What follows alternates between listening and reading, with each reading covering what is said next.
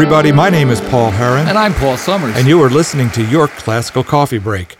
Well, Mr. Summers has been force-feeding me opera all week long, and I'm standing strong about not giving in completely to love opera. But I can give him some movie references, because that's why I'm here, more popular taste references. In the movie Pretty Woman, there was a large opera scene from selection from La Traviata. Okay. And that was a way of making sure that Richard Gere knew that she was worth it. If she loved opera, then she had value, which I thought was odd, the way it was presented, but movies are odd, I guess. In Shawshank Redemption, Marriage of Figaro was used as a way of showing that all people have this sense of humanity, no matter where they are, even in prison. You can reach them through opera or the arts, which I thought was a really nice scene. And I think the movie Life is Beautiful also uses Marriage of Figaro to get that sense. That would be a good one for that. Yeah. And the last one was Up, I believe, used Carmen and more of a comedic tone. But so I'm familiar. Everybody is used to opera music, but from Bugs Bunny on. I said my favorite movie that uses it in with a comic character is Hopscotch. Oh wow, that was an old one. That's Walter Matthau. Well, Walter Matthau and Glenda Jackson. Yeah, and exactly. Well, he's always singing opera, and. In fact, Matthau himself was part of picking the music. He himself is an opera wacko. Oh, interesting. And he's the one who brought that to the movie. Interesting. And it's mostly Mozart, and yet in one scene he's singing from the marriage. From the Barber of Seville, and he sings it as he goes through customs. Oh, nice. And it's a very amusing opera, the big climactic scene in the end when he's theoretically flying around in this biplane, all the music, there's no dialogue, all the music is a big scene of, let's see, which one is it now? Anyway, there's a big operatic scene. Well, that's an old movie. That's like in the 70s, was it not? I think it's 80s maybe. 80s, okay. So whatever, but it's a great flick. I love it. I watch it online. Yeah. All right, so we'll go back to my declaration of why I hate opera. Well, the next thing that you said was that it takes time. Well, it is so long. So are some shows. The Irishman on Netflix right now is 3.5 hours. I can watch that over a span of a day or two. Take segments, and I figure I'll get the same. Okay. Bang for my buck. I haven't done it yet, but life is too short. Well, life is complex and time is precious. So 3.5 hours is a really big commitment to me, at least. Okay, I guess my situation is I have a pretty good idea of how long it's going to be before we even buy the ticket. Right. So that's it. But I do want to, however, say a word about why it's likely to be longer. But first of all, let me say that last week we ended with stuff from with a selection from The Tender Land by Aaron Copland, a 2-act opera. Right. That doesn't even. I'd be surprised if it lasted 2 hours. There you go. That's my kind of opera. Well, a lot of operas, actually. The thing is that some of the ones that you really like are longer, like Carmen. Mm-hmm.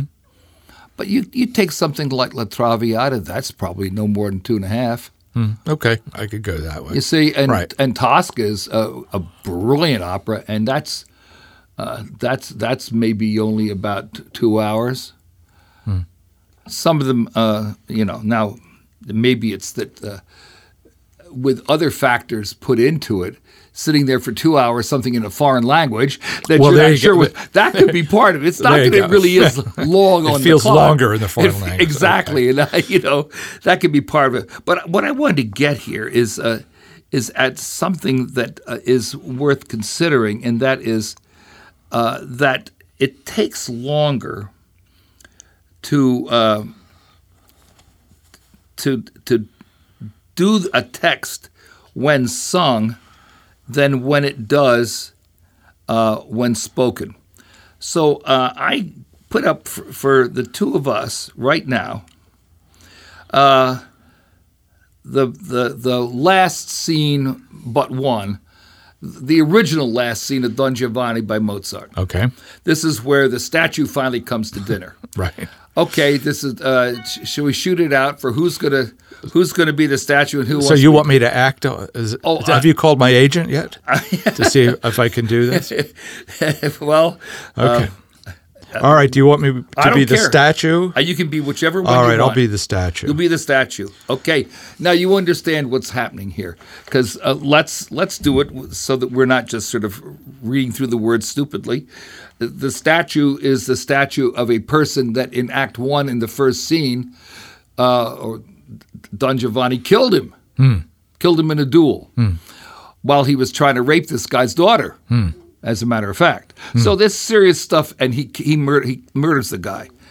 And then later, he and his servant, Don Giovanni and his servant Leporello have gone into a cemetery, and there's the memorial statue of this guy.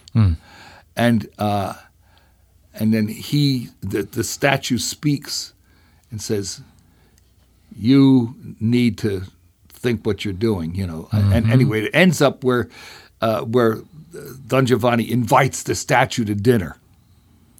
Well, the statue arrives. And this is when the aggrieved statue, a dead person, is at the front door, or actually comes into the room, in the theater. He comes in so you can really see him. And this is what the scene. This is how it reads.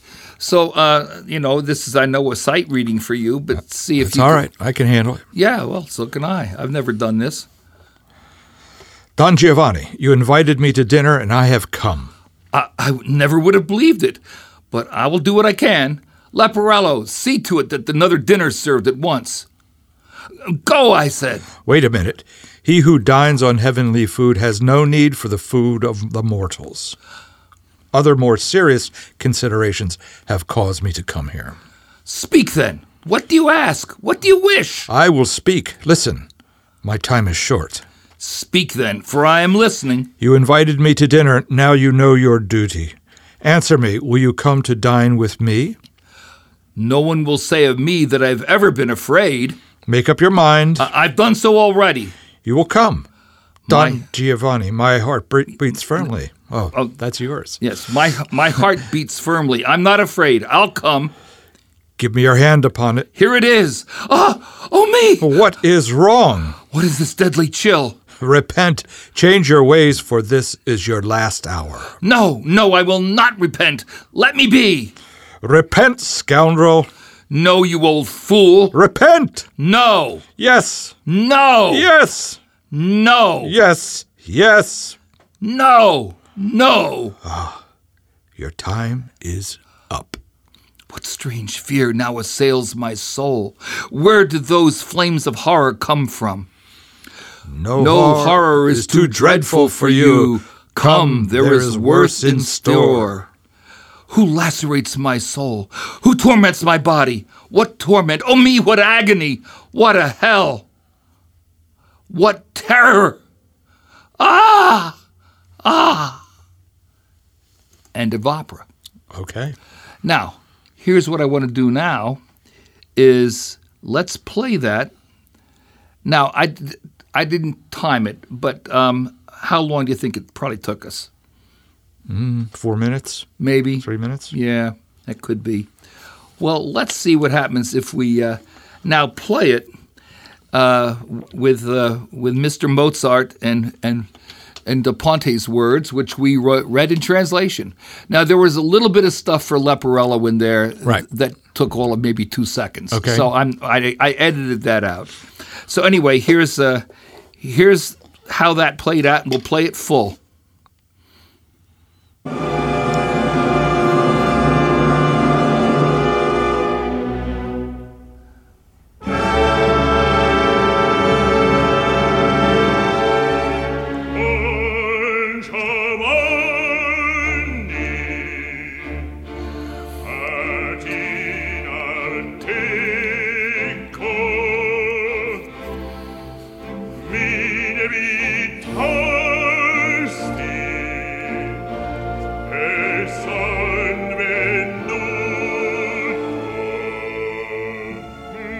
l'avrei giammai creduto, ma farò quel che potrò. Leporello un'altra cena, fa che subito si perdi. Padron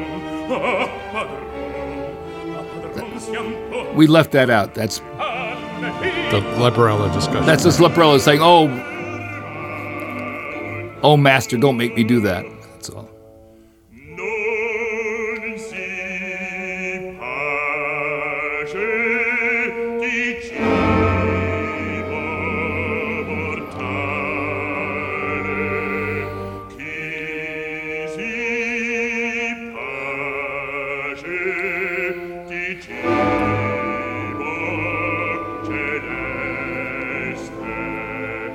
Altre cure più gravi di queste, altra brava va giù,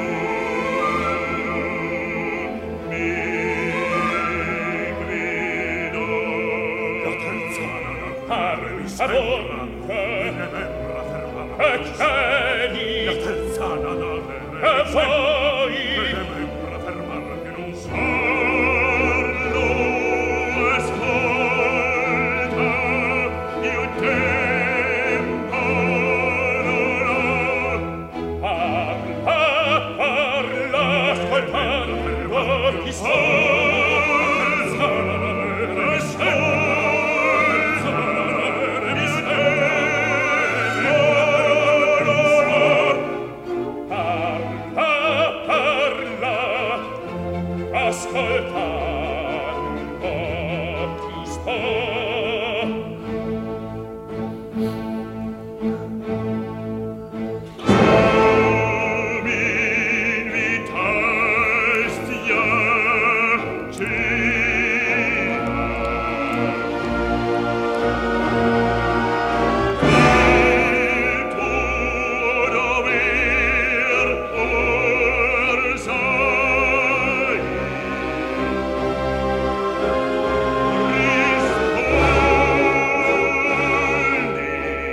That's respond to me, answer me. That's where we are in what we read.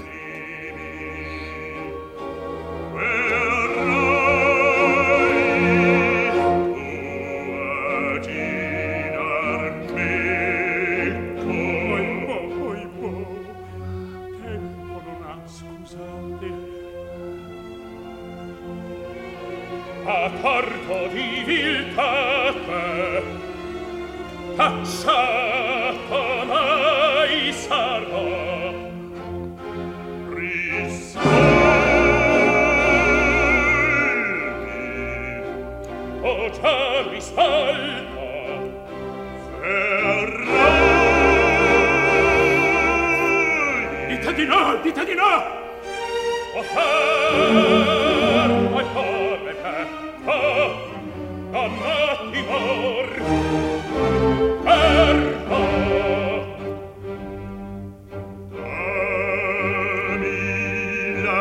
Here's where he says, "Take my hand.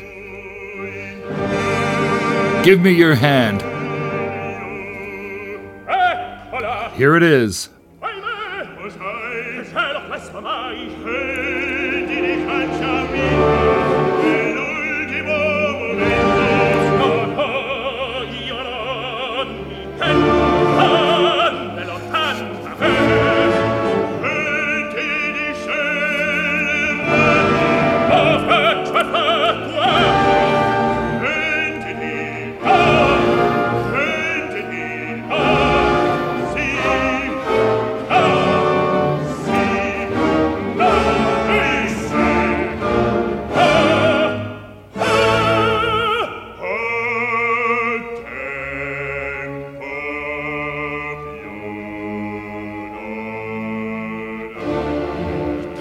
tremore i santi, senta salir gli spiriti, addescono quei vortici di fuoco, scendo orror.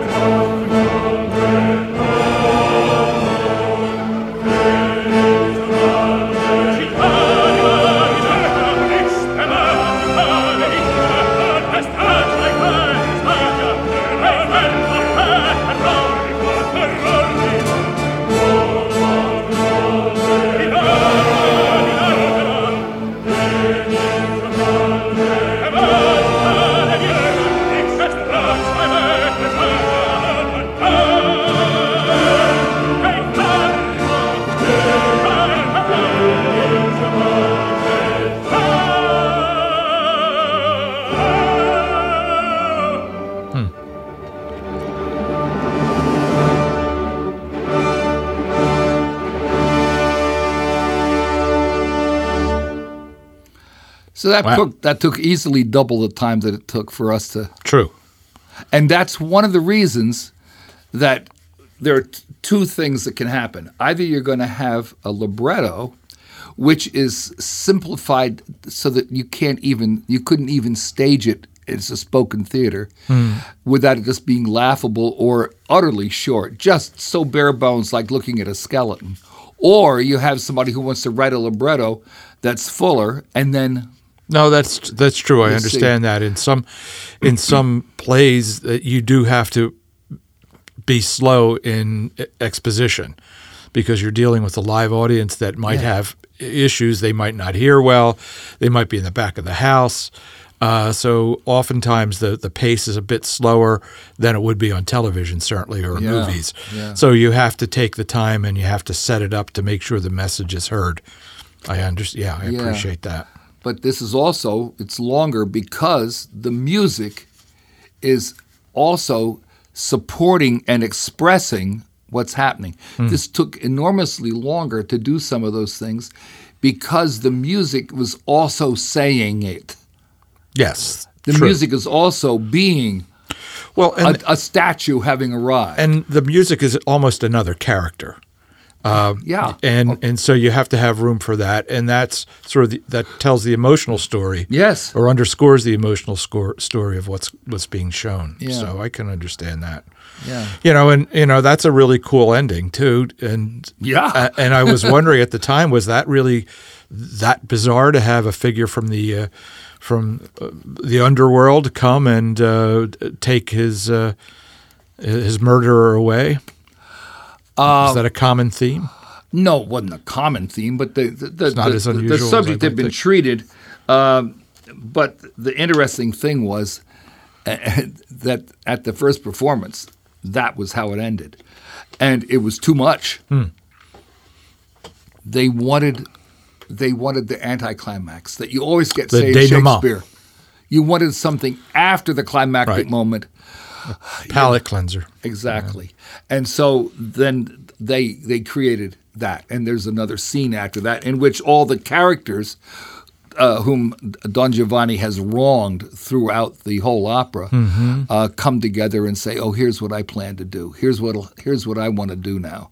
Now that he's gone." And so that'll in the course of the opera, he's had the little black book that has been apparent in at least one scene early in Act One, and in the final the final thing on stage that I saw in one wonderful production is that Leporello, the servant who survives and has the black book, he has custody of the black book.